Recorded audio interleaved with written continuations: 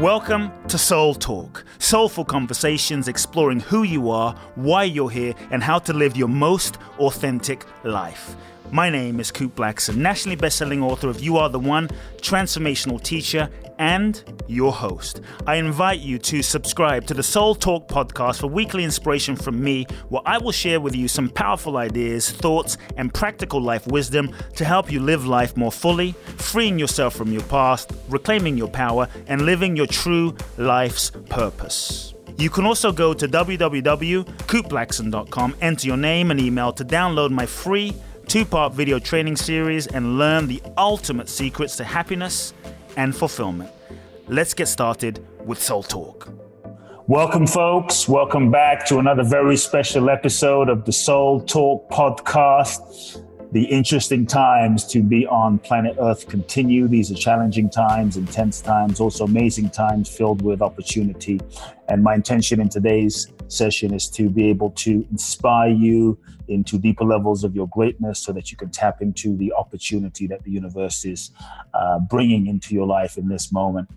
My guest today is a very special human being. I had him on maybe a couple of years back when Soul Talk first began. It was definitely an enlightening interview.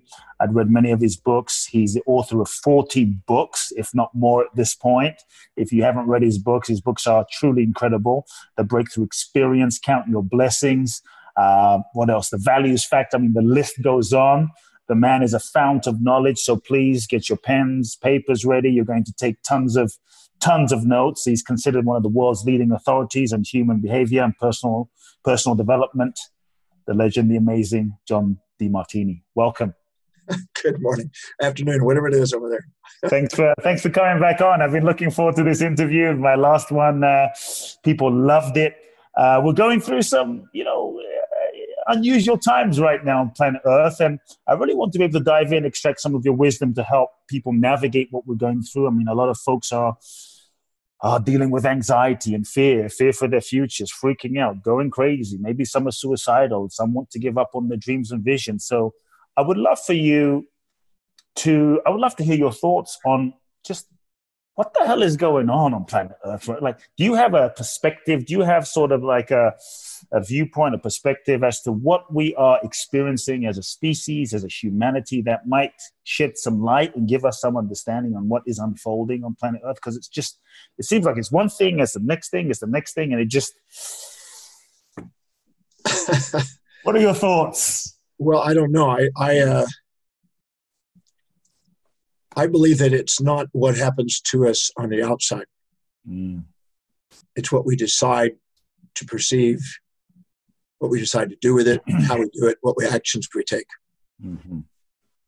I don't believe there's anything that has one side. It's like a head and a tail, two poles of a magnet. Mm.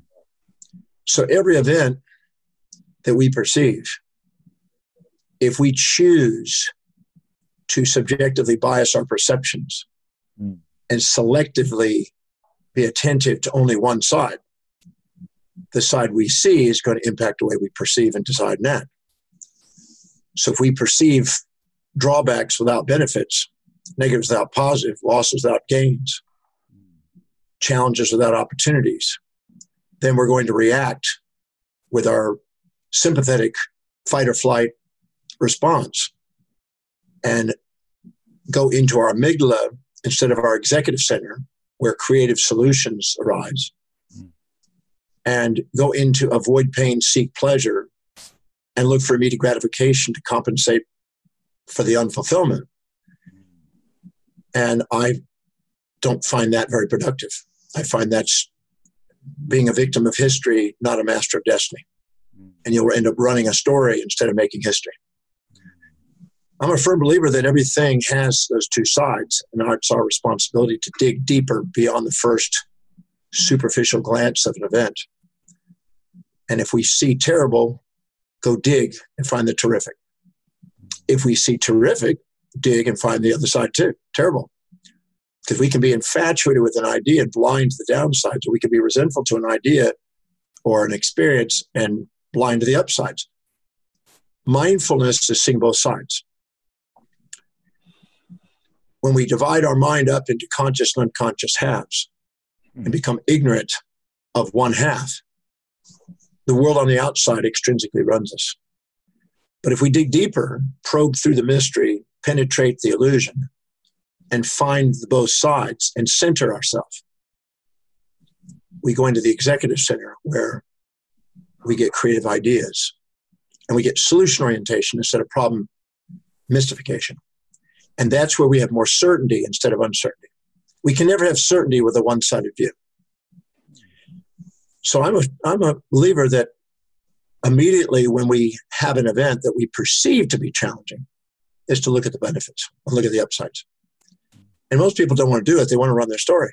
Right. But when I saw pictures of New Delhi, India, where I could see the mountains for the first time in 35 years because the pollution had dropped, because of the traffic dropping. When I saw Los Angeles having the cleanest air in 18 years. When I saw the space station's view of the Earth cleaning up the atmosphere, changing the atmosphere, I said, there's one benefit right there. When I saw all the humor on the internet that was coming out March and April, incredible humor, people making their tragedies comedies. I saw the lightness and the power that a human being can take these challenges and turn them opportunities. When I saw the massive amount of people that went on Zoom and moved their business into Zoom and moved their business online, I saw a catalytic transformation and progression from an old way to a new way that's more efficient. When I saw people figuring out that they can get by on much less in space, and a lot of businesses, they're going to be more efficient. And even though they're going to have a temporary setback, it's the slingshot effect that's going to release it into a greater opportunity. And so now they'll figure out they can do things at lower overheads, lower cost, and disperse and save on transportation. And people can work out of their homes. And there's many things that have emerged. I have a list of about 12,000 benefits that have come out of the corona. I call it St. Corona. 12,000. 12,000 benefits. Wow. Now that's because of I have millions of students around the world, so they send me their benefits because I sent out. I said, this is the time to look for the other side. And they did, and they sent them in. And so we accumulated them. And they were just enormous. And I started, and they're not all in one file, but they just kept coming in. But it's a massive. So I'm not a believer that this is a crisis. I don't see crisis. It's not a crisis. I don't see it a crisis. Oh. I see it as an event. I found a long time ago that when you meet somebody, let's say you meet yourself. If I walked up to you and I said, you are always nice, never mean, always kind, never cruel, always positive, never negative, always peaceful, never wrathful, always giving, never taking, always generous, never stingy, always considerate, never inconsiderate. And I saw only one side of you. And I said, that's who I think you are. Your own intuitive psychostat would intuitively whisper, not exactly. You would know.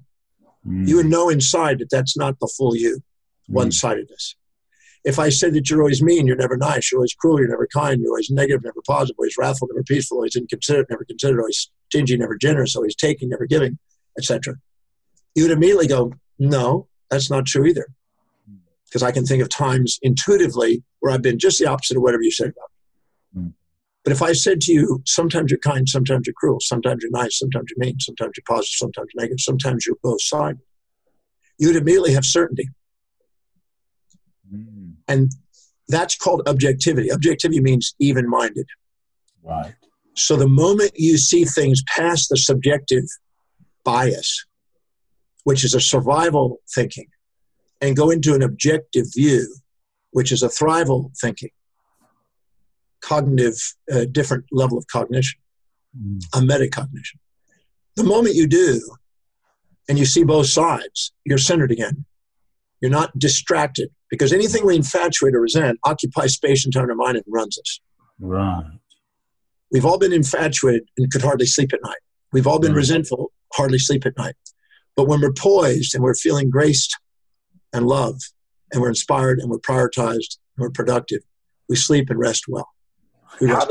How How does someone even get beyond the sort of subjective bias? Because I think that when we're in it, we don't even know we're in it because that's reality, right? That's just the way it is. It's how I see it. It's the way life is. So we don't even know it's subjective. We just think it's how it is. And so reality is that which we realize through our senses.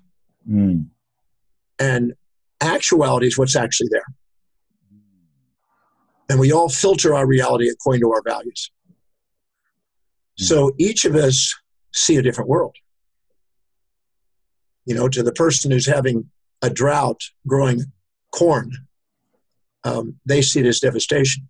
Right. A woman who is having a marriage on that same day and a drought is a perfect thing they want. They want a sunny day for the wedding. Yes. So one man's hell is another man's heaven. So there's nothing out there until we, with our narrow-mindedness and subjective biases, label things, except an event. The question is how do we want to interpret that event and use it to our advantage? I'm a firm believer in asking the quality of your life is based on the quality of questions we ask. If we ask a question, why is this happening to me? We don't go as far as we go, how specifically is what I perceive happening helping me fulfill what is most important to me in my life? How specifically is what I'm experiencing helping me fulfill my mission of service to humanity? How specifically is what I'm experiencing creating innovation and bringing out of me an expansion of my awareness and potential to serve ever greater numbers of people?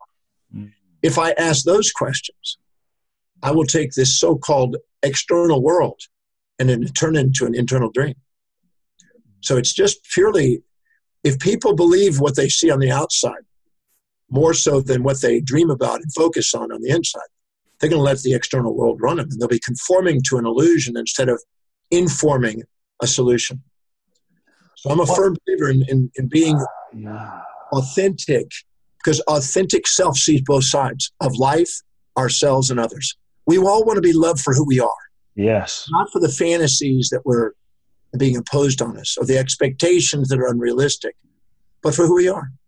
And life, I think, imagine the world being two-sided. It wants to be loved for the two sides too. And I'm a firm believer that the research that's going to emerge from this and the catalyst it's going to bring for innovation, we'll look back at it like we saw at one time Hurricane Andrew in Florida. It was devastating Andrew the first year. And it was later called St. Andrew because of the transformation it did on the development of codes for building, the upgrade in the economy, the job opportunities that came. And so I'm a firm believer that we have to look beyond our first superficial appearance and discover the hidden order that's in the apparent chaos and honor it by looking objectively and wakening up the greatest part of ourselves and not let the banal part of our own being, our animal nature. So we have the difference between ourselves and the animals is we have the ability to find meaning, as Viktor Frankl said in the concentration camps. Yes. We have the capacity to find meaning and order in a way that is constructive. So I don't see it as a crisis. I see it as an experience, and I've used it to amazing benefits. Wow. So I've been able to reach more people more efficiently, in more effective ways. Because I have trained people on saving a portion of their money and making sure they always have a cash reserve. I've taken that cash reserve and helped millions of people now invest that at the bottom of the market and make more money than they would have made if they had been working. So it's just, if you are, a master has foresight, not just living in hindsight. They live teleological instead of telenomical. And they are anticipating objectively both sides and planning and mitigating potential distractions that perturb us and actually act wisely in advance. And there's no reason we have to run our story and be victims of history. Running your story and blaming things like the external world will only leave you to the fantasy that something on the outside externally is going to save you.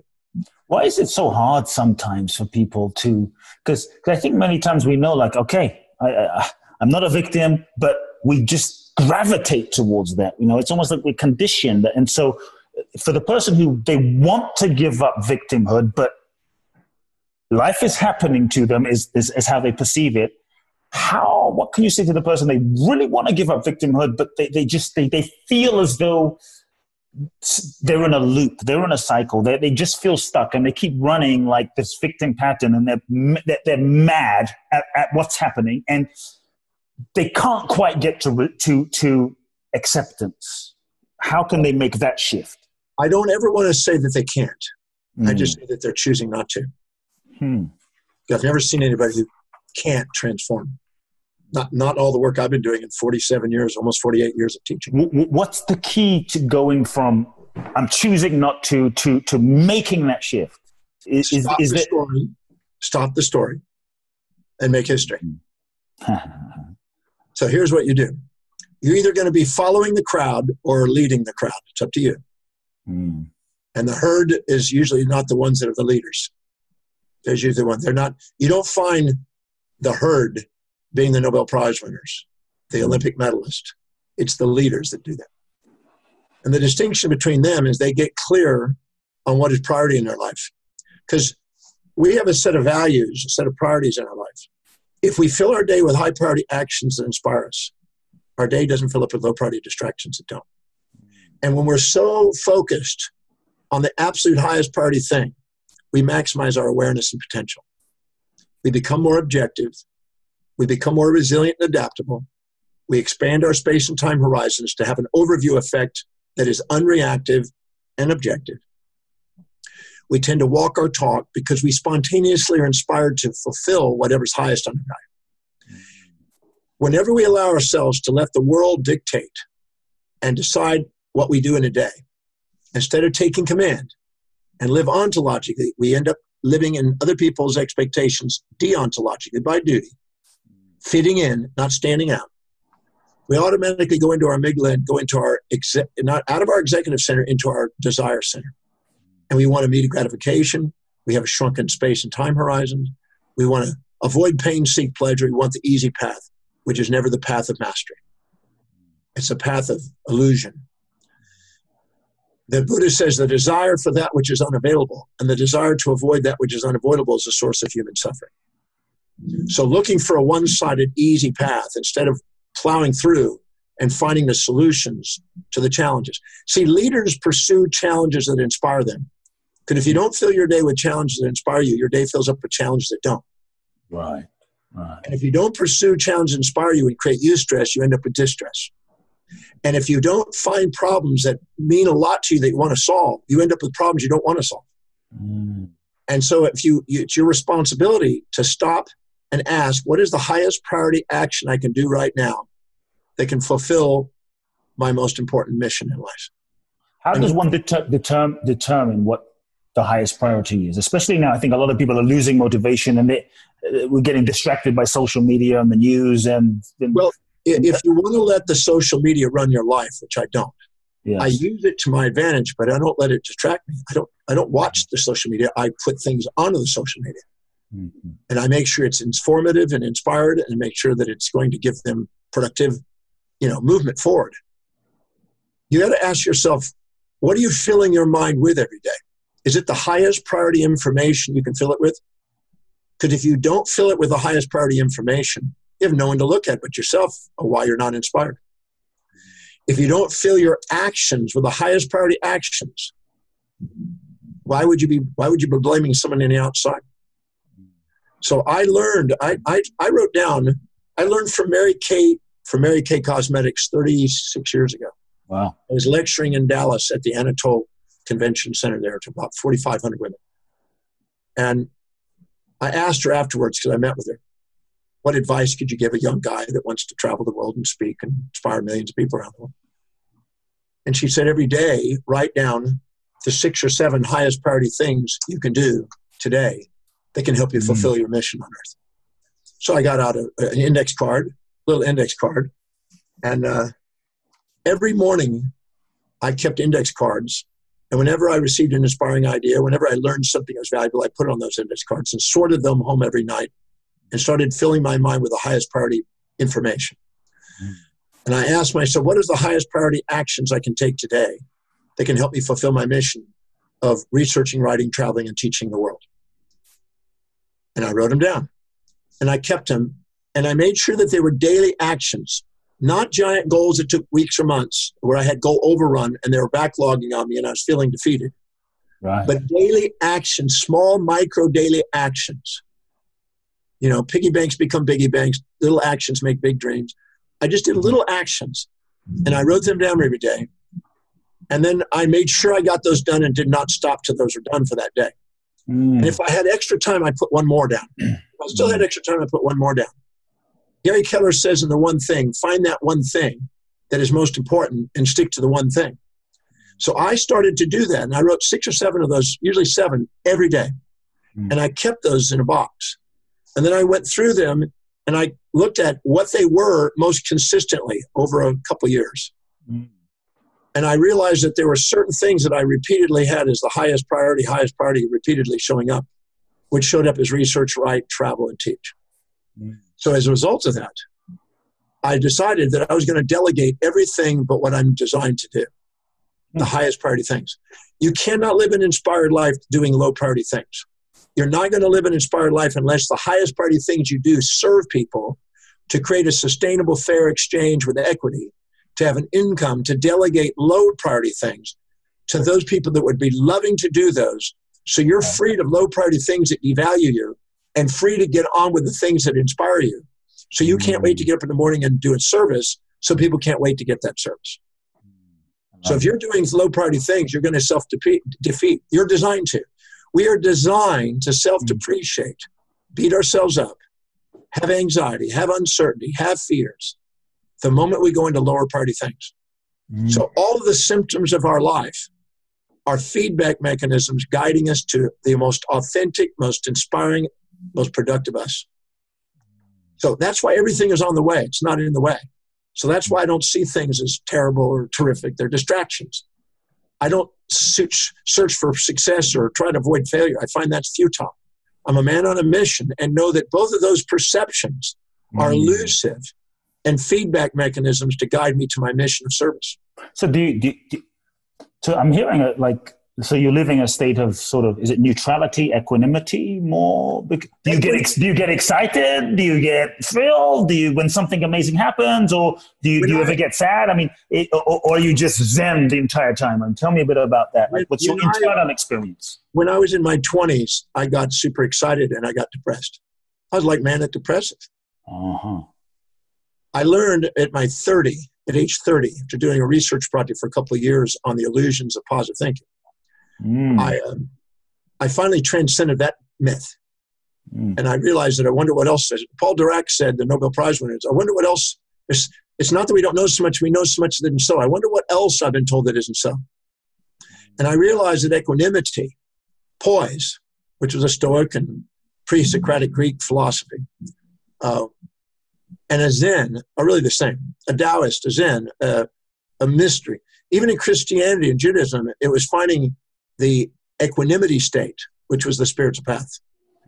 So I don't have any interest in being excited because emotional exuberance screws up investments anyway, and business and relationships and everything else you get excited about, because you're usually blinded to the downside when you're excited, just like you're blinded to the upsides when you're depressed.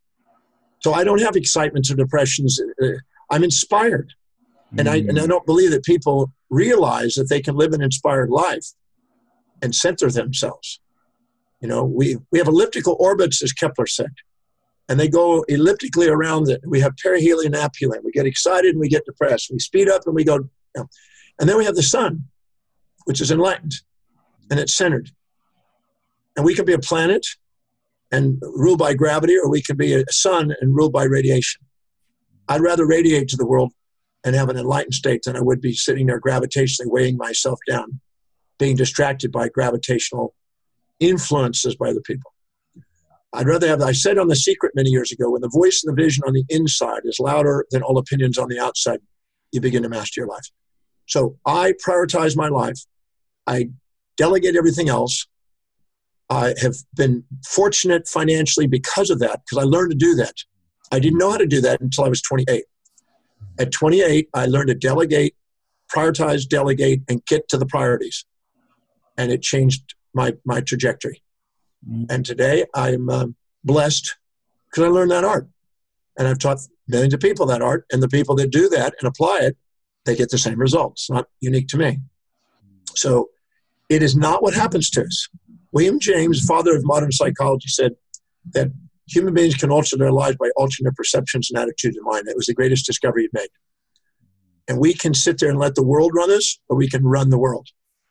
We run the world by asking questions that bring equanimity, and we have the world running us when we have illusions that there's one side. So I can let the animal nature run me, or I can let the angel. The angel is inspired. The animal is despired. Futile versus utile. I'd much rather be utility than futility.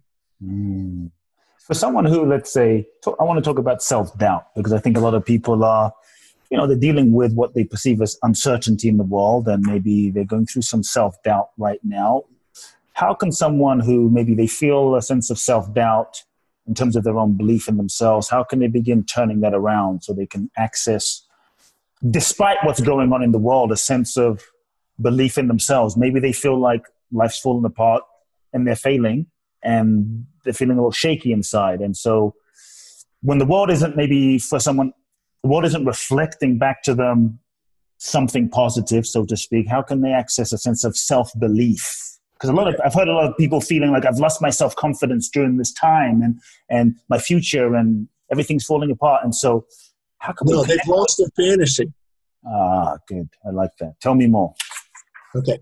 If I was to come in, let's say I was a woman about to date you, and I'm assuming you have some girlfriend or some of you married. Yes. And the girlfriend comes up to you, and let's say she has an expectation on you to be positive, never negative, kind, never cruel, giving, never taking, generous, never stingy, peaceful, never wrathful, supportive, never challenging, considerate, never inconsiderate, honest, never dishonest. She expected you one-sidedness. Can you see she's setting herself up for betrayal? Suffering, for sure. Okay, because nobody's going to live up to that. People want to be loved for both sides, not for one side.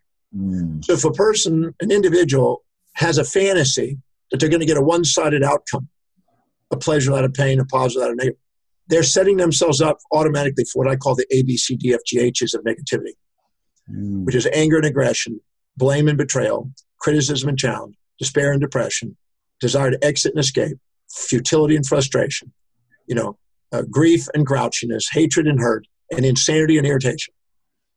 Okay, so as long as we have a fantasy that we're supposed to be one-sided, or other people are supposed to be one-sided, or our goals are supposed to be one-sided, or life is supposed to be one-sided, we automatically are going to have those ABCDs of negativity. Those ABCDs of negativity are not bad things. They're healthy biological feedbacks to let you know that you're pursuing a delusion. You're pursuing a fantasy.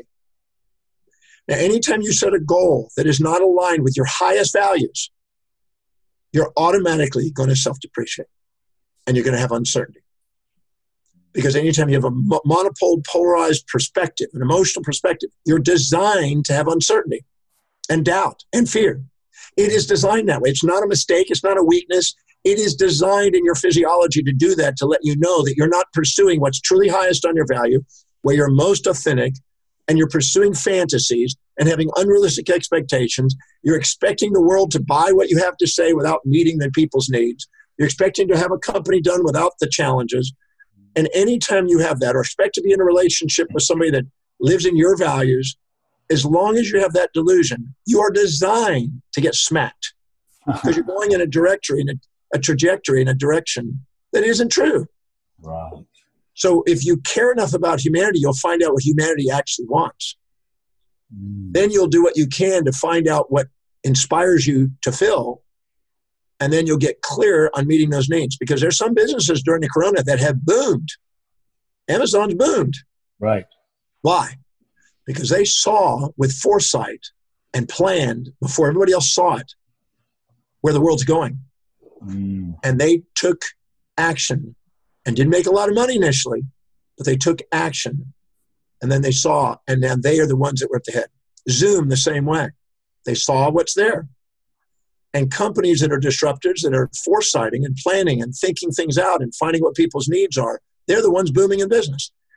So when you're not moving in business, it's because you're not caring about humanity to find out enough about what humanity is actually needing and looking for, what's really valuable, instead of you're self-righteously, narcissistically proposing, projecting, assuming what the market needs.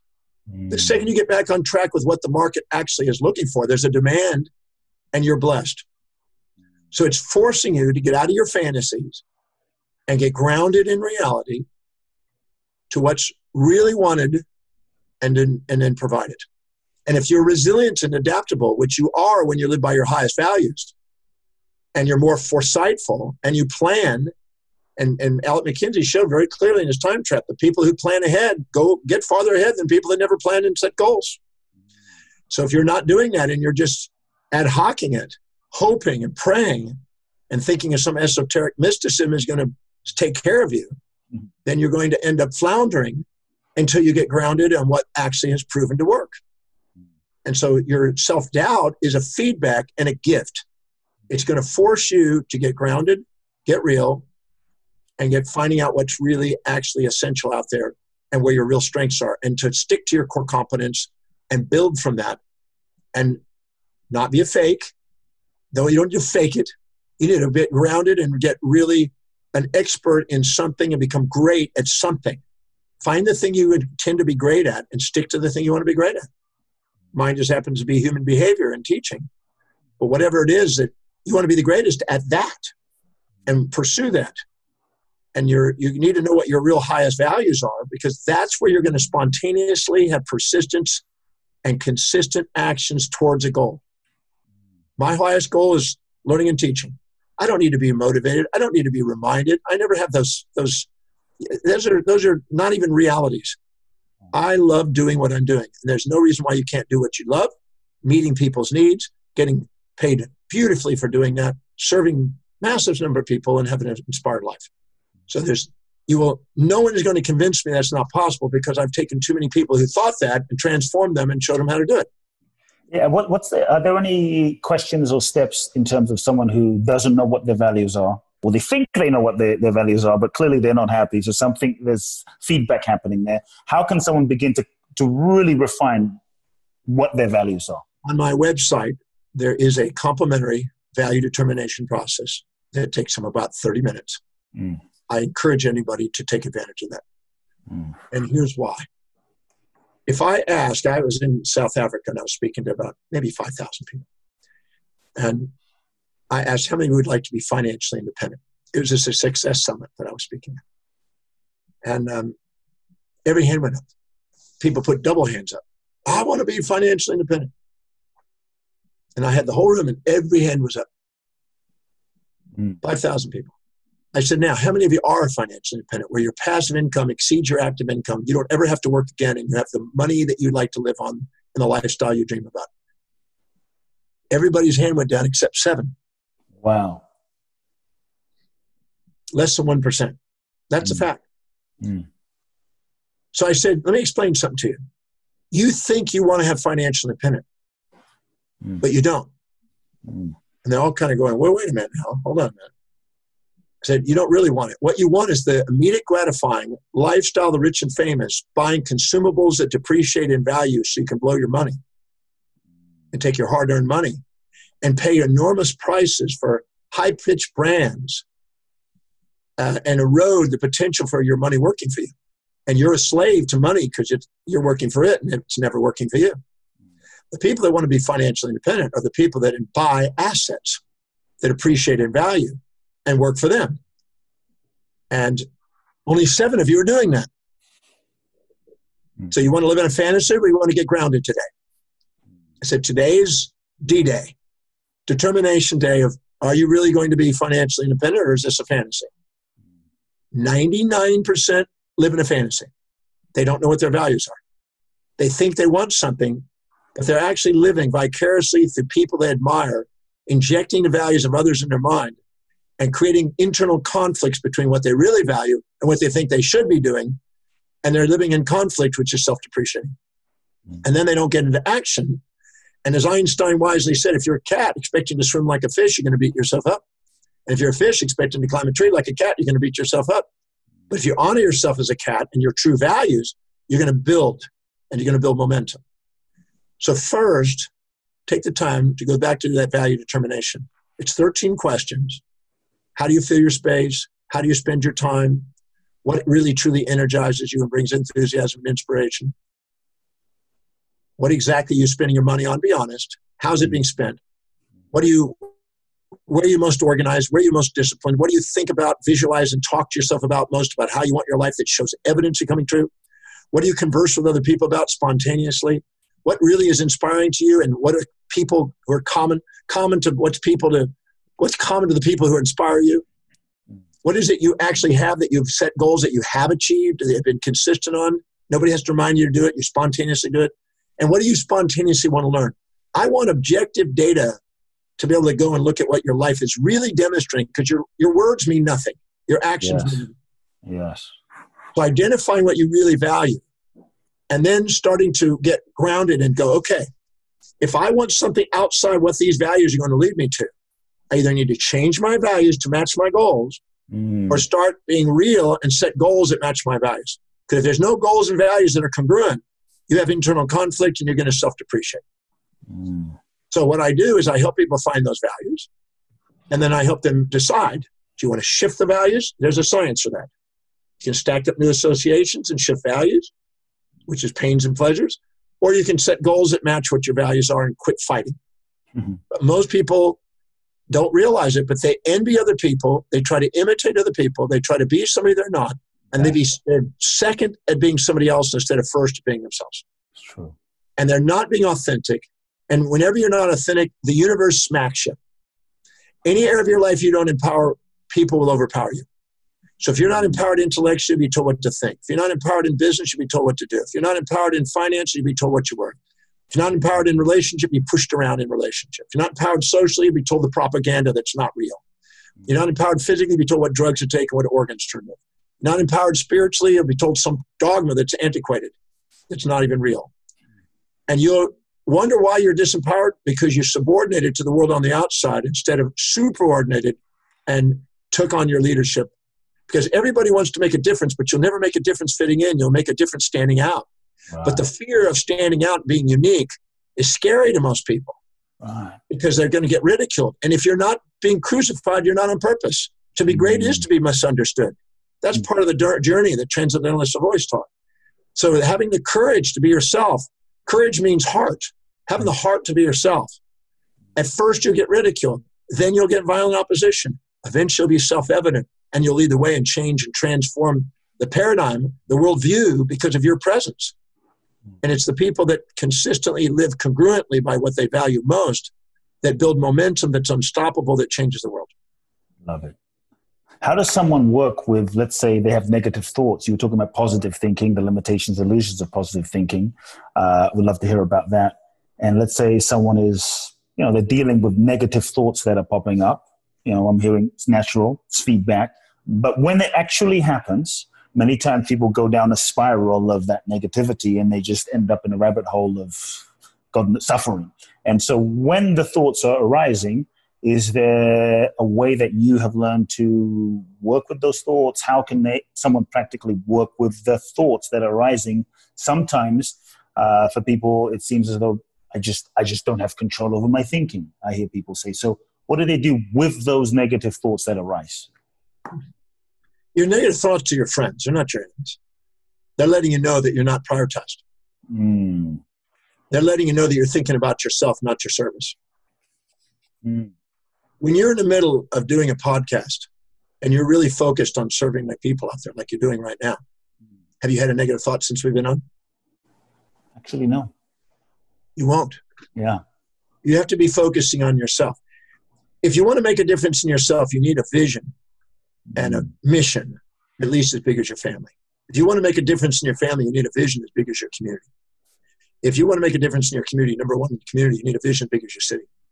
If you want to be number one in the city, you need a vision as big as your state or province or prefecture. If you want to be number one in the state, you need a vision as big as your nation. If you want to be number one in the nation, you need a vision as big as the world. If you want to make a global difference, you need an astronomical vision. Magnitude of space and time in your innermost dominant thought, the real size of your vision will determine what you accomplish in the world. So if you're thinking about yourself and you have time to even think about your feelings, you're not focused on what you could be doing and making a difference in service. Because right now, the moment you go out, imagine if all of a sudden you're into negative thinking and all of a sudden somebody falls down on the street and you run over there and help them. While you're helping them, are you thinking about negative thoughts? No, because you're serving. Right. We have a sensory cortex and a motor cortex. The sensory cortex is rewards, but the motor cortex is for service. Serve and deserve.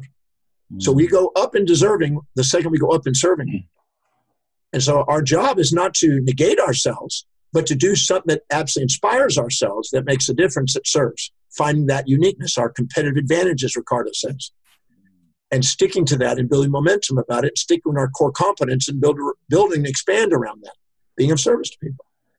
So negative thinking is a feedback to let us know that we're setting out fantasies, we're not being authentic, we're not focusing on our service, we're not in priority, and we're self-depreciating, which is a normal, healthy response as a feedback to guide us to what is authentic, what is priority.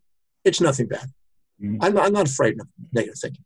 It's my friend. It's guiding me to make sure that I'm taking a 180-degree pathway, or at least a 90-degree pathway from where I am. Because right now, if I'm thinking negative thoughts, I'm not thinking about what I could be doing to make a difference. I'm problem-oriented, not solution-oriented. If you focus on solutions and pre-planned solutions, you don't have time for those. You're too busy making a difference. So negative thoughts, you're saying, not bad, just feedback. Feedback. But why is there so much talk about, don't have a negative thought, only think positive, because you're going to attract it to you. You're going to attract it to you. So only by people who've been wounded and who are ignorant. Pardon me, but that's just the way it is. I've been studying this 48 years. And all the fantasy of being a positive thinking is false. It is not true. Can I share a research project I did?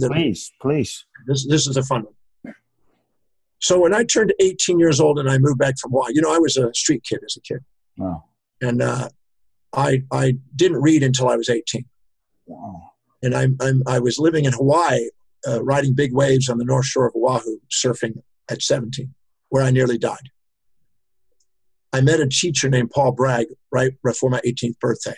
And he inspired me and made it possible for me to think that maybe I could overcome my learning problems. Maybe I could learn how to read someday.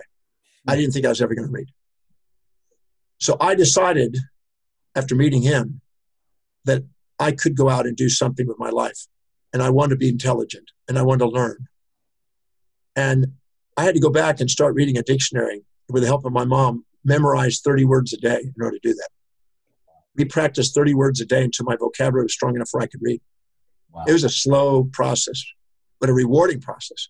Because once I learned I could read, I never stopped. I've been reading over 30,500 books now. And I constantly read. And the reason being is because I can stand on the shoulders of giants and not have to reinvent a wheel by finding the greatest minds from around the world and take advantage of what they've done with their foresight. Once I did that, my parents, not knowingly, bought a book by Norman Vincent Peale, The Power of Positive Thinking, 3-volume set. Classic. I started reading that, and I started to be a positive thinker. Tried to. But I noticed that no matter what I did, there were times when I would just not have it. I wouldn't have positive thinking. I'd be negative towards myself or other people or about events. And I thought, what am I doing wrong? Because I'm now having this expectation. Prior to reading that book, if I had ups or downs, I didn't really have much of a reaction to it. I didn't have an expectation. I just kind of went with it. When I had the book, I had an expectation of always being positive and never negative. So now when I was positive, I got proud and cocky. And when I was negative, I got shamed and I want to hide. And I thought, wow, I'm now almost creating a bipolar polarity inside me. Right. And then I thought, okay, every time I had negative thinking, I tried the rubber band popping until I slipped my wrist almost. I tried to cancel that. I tried avoiding people with negativity. You end up by yourself. And then you end up alone in a forest. You're hating everybody, so you're the most. And then I thought, okay, I need to learn from the mentors. So I started attending every seminar I could. I saw Norman Vincent Peale live, and he admitted he wasn't a positive thinker all the time. Wow. Then I met W. Clement Stone. I met Earl Nightingale and his brother. And I met the classics. Jim Rohn. I met them all. Tremendous job. I used to lecture with these guys when I was young. And I found out that they were not positive thinkers. That was a facade. They were human beings and they had downs, and I had to help some of them through it, which I thought was amazing, that I'm here coming to learn about positive thinking, and they're not positive. I see them screaming and yelling and upset and angry, and they're human beings. And as I saw that, I was going, all the people that are supposedly telling you to be positive thinking aren't. All the ministers and rabbis that I thought were mastering it weren't. And I met a lot of them. And then I realized I'm just like anybody else, and they're like me. We're no different. So then I started to go, is this really a fact, or is this just a fantasy? Is this an ideology, an idealism? Paul Dirac said this, not that we don't know so much, we know so much that isn't so. Just because somebody says it's so doesn't mean it is. They thought Aristotle's Ptolemaic, when Aristotle had the non-heliocentric system and geocentric system, because he didn't listen to Philolaus, who was a Pythagorean, he didn't listen to Aristarchus for 2,000 years almost. We had a geocentric system that the world based itself on. It limited us. Then all of a sudden Copernicus reactivated the ancient Greeks and brought in a heliocentric system and opened it up. Thomas Wright saw galaxies and opened us up and opened our minds to now a vast universe. So we were limited in those thinking. We believed it. It doesn't mean it's so. So the question is, I wonder what's so. So at age 28, I did a research project. And I set myself up. I went to 300 best-selling books in the positive thinking genre. Psycho-cybernetics, Magic Thinking Big, When Friends Influence People, how to, everything, all those things. When the tough gets going, go and get tough, that kind of stuff. I went through all these books. I even met with Robert Schuller at the time. Wow. And I sat down and I took those books and I went through every single page, and I took every positive word in those books and I put them on one word per index card. And I stacked up 2,000 of the most positive words out of 300 books that I could find in the most positive thinking books. And I extracted the most positive words that I could find out of those books. Put them on index cards in the top left corner. So you imagine a little index card, top left corner of the word. And I kept that alphabetically organized until I had 2,000. Wow. And then I sat and I meditated. I meditated on each of those words. And I thought of the most positive affirmation, quotation, inspirational quotation I could think of with that word included in it, with it bold and italicized inside the quote.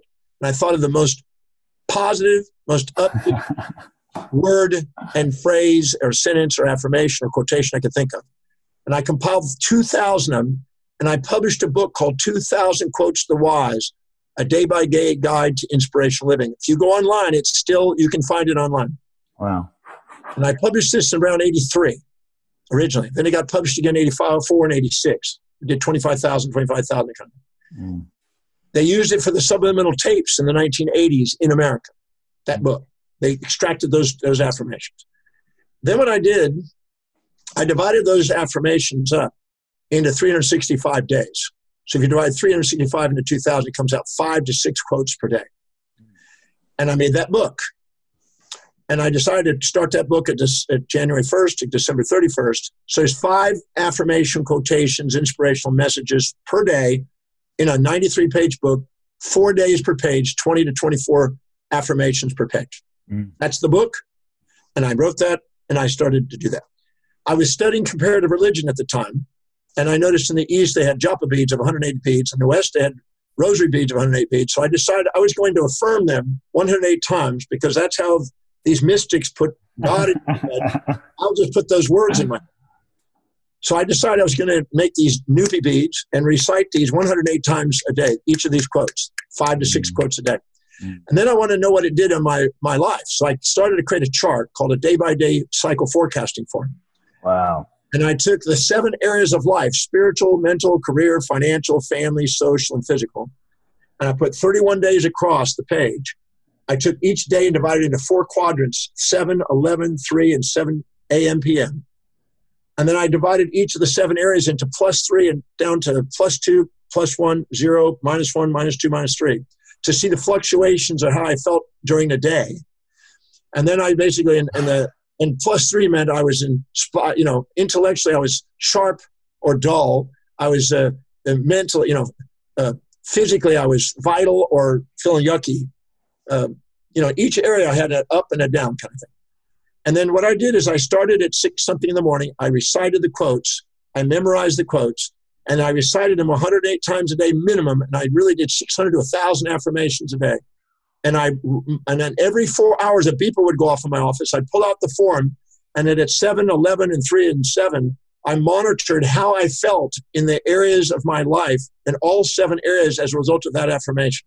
Wow. Those affirmations. And I did that for 2 friggin' years. 2 years, every single day, 4 times a day. It took about a minute throughout the day because it was, once it's structured, it's about a minute's work.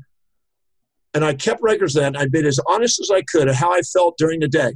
Do I feel inspired or despaired? Do I feel sharp or dull? Do I feel successful or failure? Do I feel introverted or extroverted socially? Do I feel close and intimate to my spouse or family or distant? Physically, do I feel yucky or I'm up, vital? And I kept records of those for 2 years. At the end of 2 years on a Tuesday, I went through and I got a calculator out, a Texas Instrument calculator, and I went and calculated all the ups and downs and gyrations in each of the 7 areas over the 2 year period. And calculate every up and down. So +3, +2, -1, up 1, 0, whatever it was, going across for 2 years, 24 months, 24 sheets. I added them all up and they came out 0. So I made the most consistent, most enduring, most persistent effort to be a positive thinker of anybody I've ever met. I want to know once and for all, I'm a scientist. I want to know once and for all, is this really accomplishing what people think? And I can tell you with absolute certainty, it's not. It's a fantasy. And it sells as opium to the masses.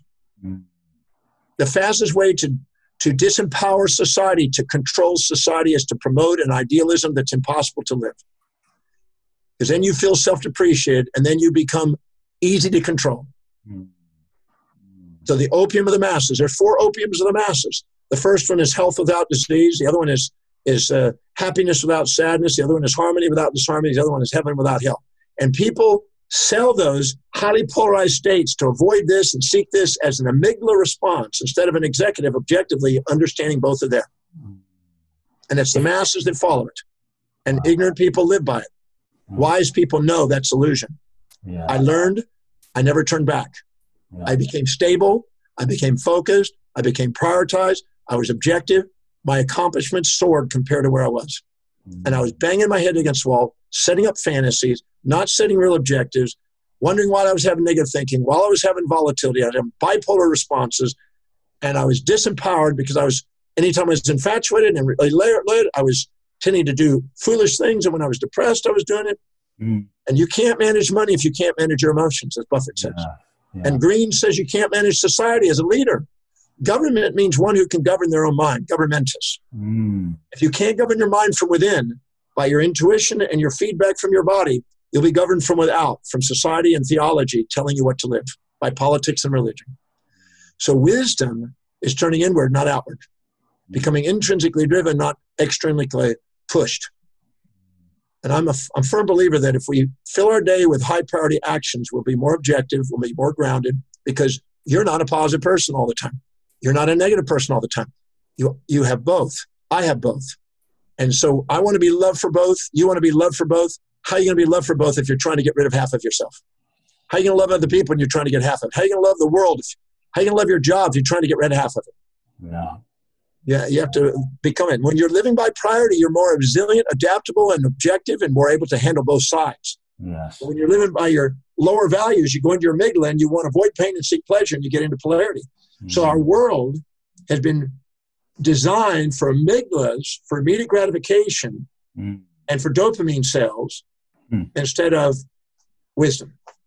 You have to decide in your life, you want to be captain of your fate, master of your ship, and be wise and let love guide your life, or you're going to let your impulsive, extrinsically driven fantasies cause you bipolar condition. Love it. So inspired. I've taken so many notes, so many light bulbs going off. I feel like we could talk forever. You're just a fountain of wisdom all the time, and I definitely would love to have you back for a part 3. As we wrap the interview, what are you most excited about during this time we're going through, and maybe shed some light of that as we kind of send people back into the world, especially those that might feel, nervous about things happening and maybe not as motivated. What are you most excited about? What do you see as some of the opportunities that are unfolding? You said you had something like, was it 10,000, 15,000? I forget how many thousand, blessings of this time. So there's 12,000. 12,000. I love what I do, Mm-hmm. which is research and teach. I do it every day. Mm. I work on books every day. I research every day, and I teach every day. Every day, 7 days a week. Mm. And people say, well, why do you do that? You don't have to do it. I'm independently wealthy. I don't have to do anything. I didn't get independent. I didn't want to have financial independence for the sake of financial independence to go and escape. I wanted to do financial independence so I could do what I love and not have to do it. Mm. I wanted to do financial independence because of philanthropy. When you have meaning, money with meaning leads to philanthropy. Money without meaning leads to debauchery. So what I'm inspired by is doing what I've been doing for the last 47 years. 48 years almost. November will be 48 years. And continually doing that. And that is to continually grow my understanding of the magnificence of the universe, because I believe we live in a magnificent universe. I'm not doomsday or Zoom day. I'm an individual that believes that there's a transformation going on, and the master lives in a world of transformation, never the illusions of gain and loss. They focus on what they can do to make a contribution, and I love doing that every day. And I hope to do that as long as my body. I'm going on 66 soon, and wow. I keep a very intense schedule doing what I love doing. If you fill your day with high priority actions inspire you, it doesn't fill up with things that don't. So I'm inspired by what I get to do and continue to do it. I'm writing now. I've been working on a textbook. It's about an 800-page textbook on the relationship between man on earth and the sun. Wow. And it's a relationship of what the ancients around the world who honored the sun, because the sun gives us life.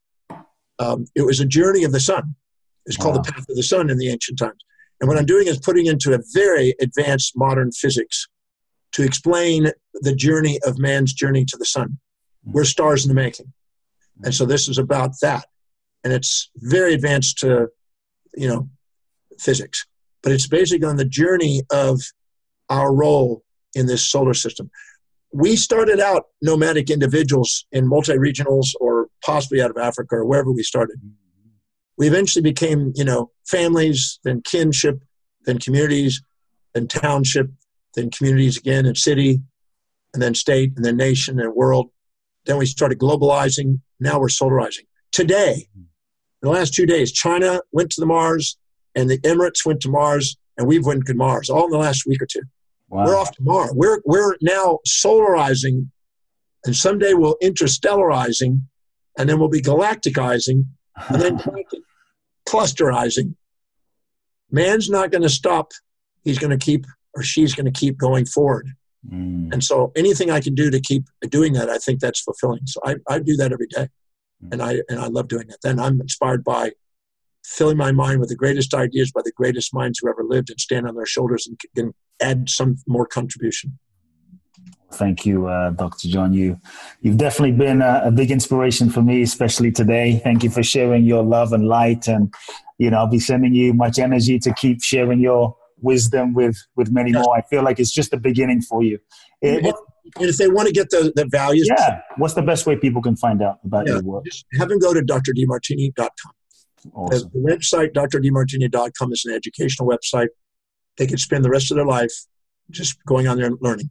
Thousands of articles, thousands of interviews, thousands of YouTubes. There's a wealth of information there. It's an education. I'm here to educate. Awesome. Thank you for coming on to Soul Talk. It's a pleasure having you back. Folks, I told you this was going to be a special interview. This man is a treasure. I think he's a fount of knowledge. He's written over 40 books, and I'm excited about the next book dealing with the solar system, our connection to the sun. And folks, send me, send me an email, coopblackson@coopblackson.com. I love hearing your comments. I would love to know your key takeaways from today's session. Let me know what you got. Make sure you download. Make sure you subscribe. Dr. John, before you go, could you assign a homework assignment to those listening in? One thing that they could immediately do right now to go and apply something that you said into their lives so it's actionable, not just, up in the mind? Yeah. The first thing in the morning, ask what's the highest priority action step I can do today that can make the greatest difference in the world. That is fulfilling me and my mission. At the end of the day, write down at least one, if not many, of the greatest gratitude thing you are most grateful for the day. And keep an ongoing list of a gratitude. I have thousands of pages of gratitude, 25 volumes of gratitude books, a lot of them, and also priorities. Stick to priorities during the morning, and you'll end up with gratitudes in the day, at the end of the day. Folks, you heard it. Dr. John Demartini, homework assignment, gratitude in the evening, priorities in the morning. Send me an email. I want to know how this homework assignment goes for you. Also, make sure you spread this episode with everyone you know. I feel everyone would benefit from Dr. John Demartini's wisdom. We'll also post the link to his website in the show notes. Check it out. I'm a big fan, and I think you can see why. Until next week, sending you much love, everybody. Big hugs. Love now. If you've enjoyed this episode of Soul Talk, please do share the podcast with all of your friends. Let everyone know, and make sure you download Soul Talk today. I'm looking forward to next week, where I'll get to share more inspiration with you. Meanwhile, follow me on Facebook, Instagram, or social media. You can find out more about my work at www.coopblackson.com. If you feel ready to take your life to the next level, join me at my exclusive event in Bali, www.boundlessblissbali.com, where you can find out more and apply. Also, make sure to remember to download my free 2-part video training series and learn the ultimate secrets to happiness and fulfillment at coopblackson.com. Sending you all big hugs and love now.